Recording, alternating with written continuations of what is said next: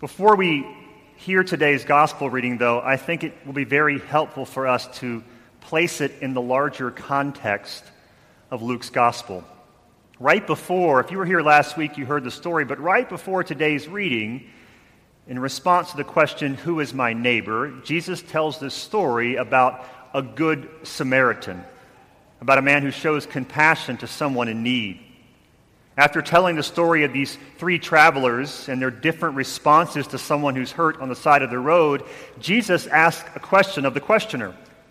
Which of these three do you think was a neighbor to the man who fell into the hands of robbers? The man rightly answers, the one who showed him mercy. If the story would have ended there, it'd been nice, but it didn't end there. It never ends there. Jesus ends his lesson with a command, with an imperative. Go, he says, go and do likewise.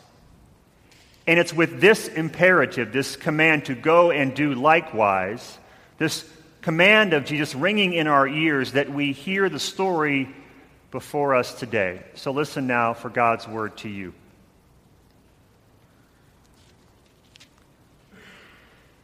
Now, as they went on their way, he entered a certain village where a woman named Martha welcomed him into her home. She had a sister named Mary who sat at the Lord's feet and listened to what he was saying. But Martha was distracted by her many tasks, so she came to him and asked, "Lord, do you not care that my sister has left me to do all the work by myself? Tell her then to help me." But the Lord answered her, "Martha, Martha, you are worried and distracted by many things. There is need of only one thing. Mary has chosen the better part, which will not be taken away from her." The word of the Lord. Go and do, sit and listen.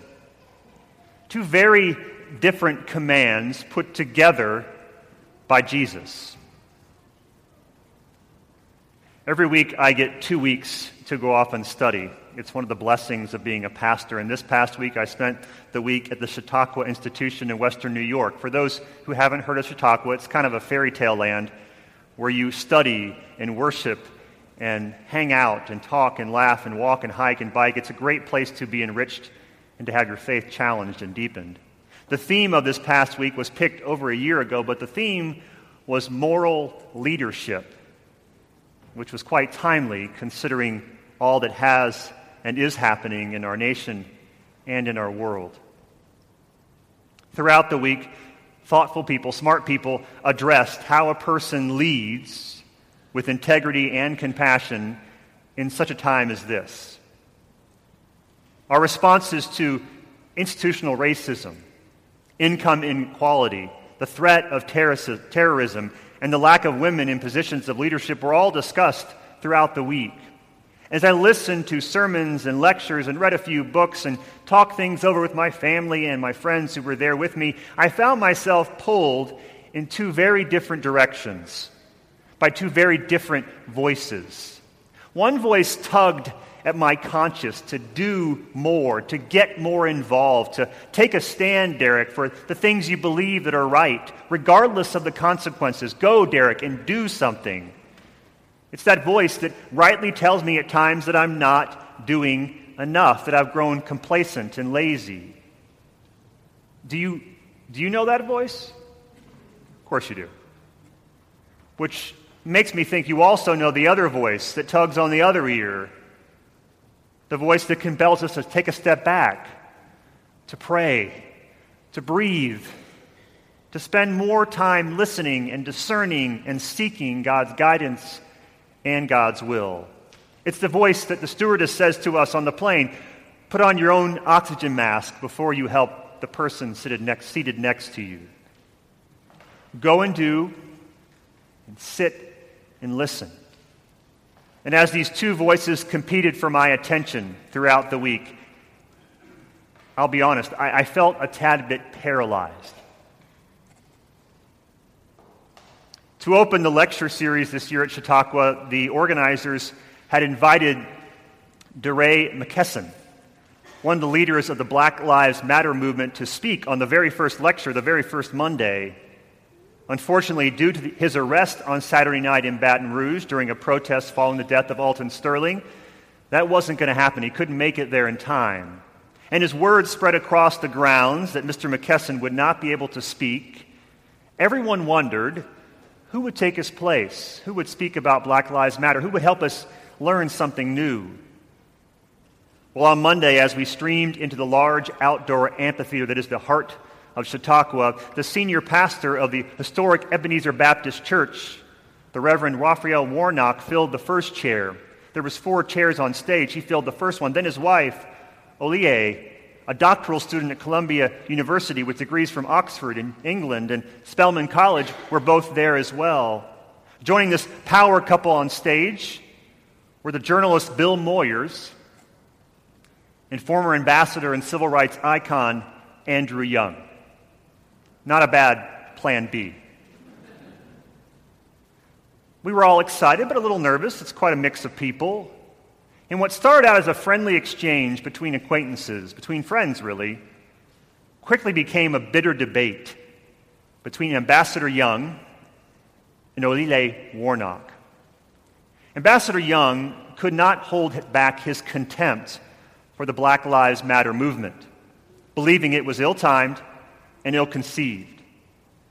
They were marching too much and thinking too little, he argued, when they ought to be sitting and listening to the advice of others like him who've been there before.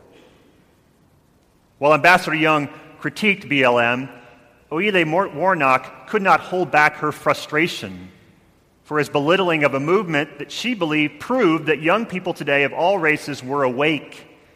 She was encouraged by their activism, she argued, and felt that their anger and frustration served an important role, an important purpose.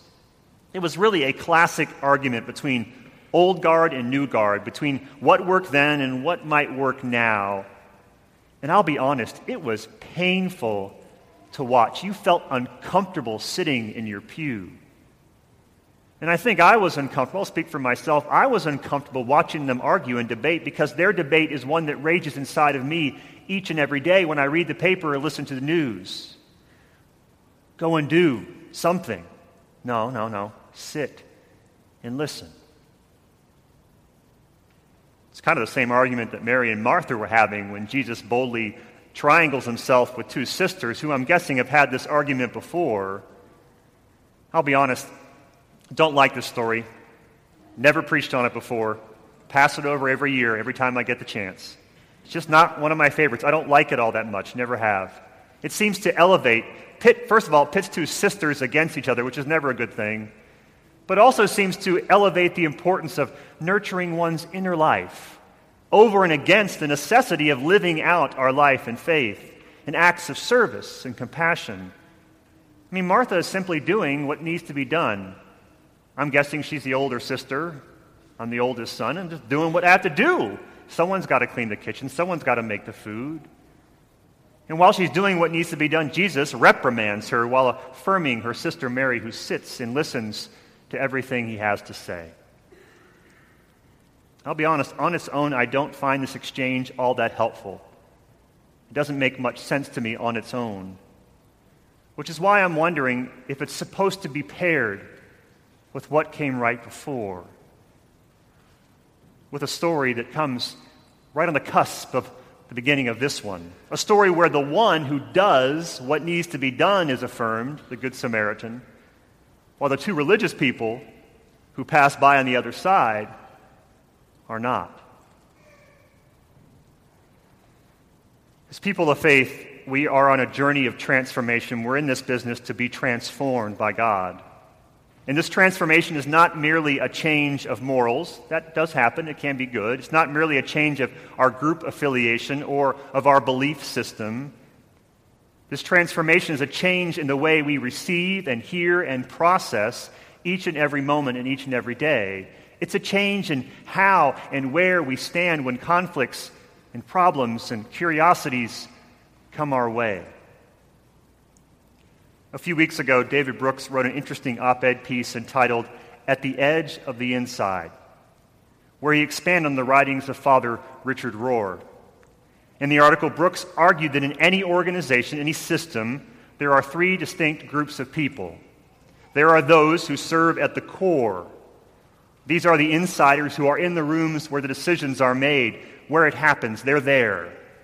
These are the ones who are so committed to the institution they often fail to see its faults and its failures. They're the insiders. Then there are the outsiders. These are the ones who throw stones at the institution, at the system, from far beyond its walls.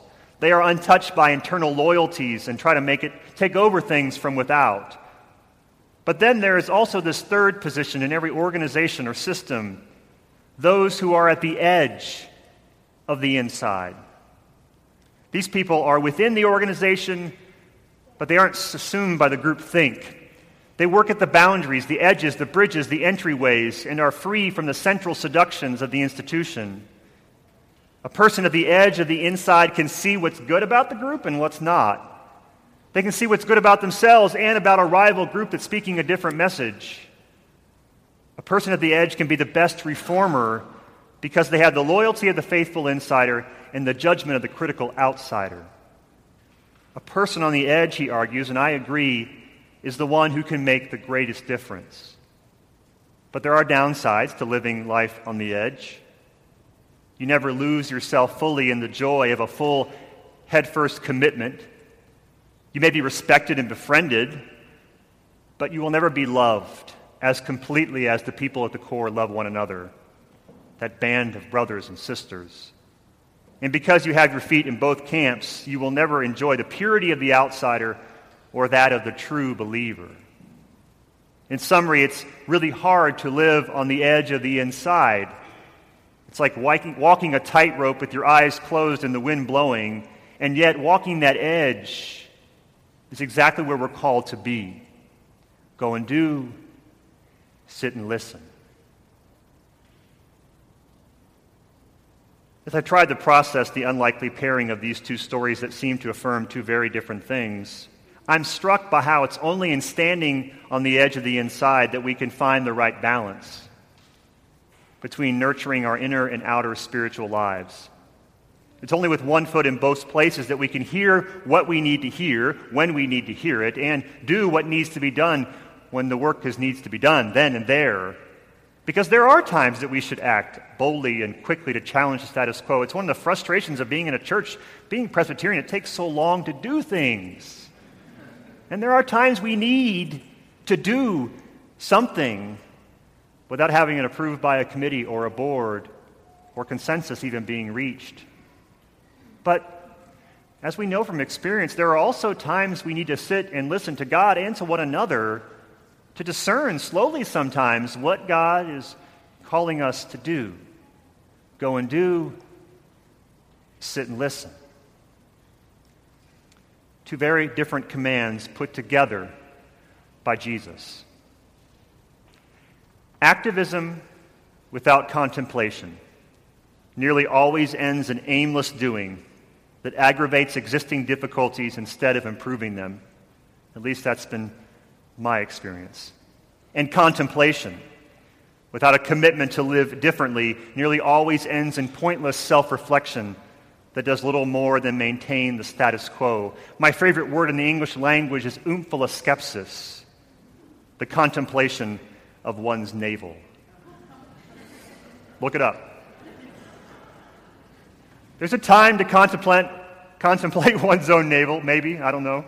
It's a time for contemplation, though. We need to do both acting and listening, doing and being.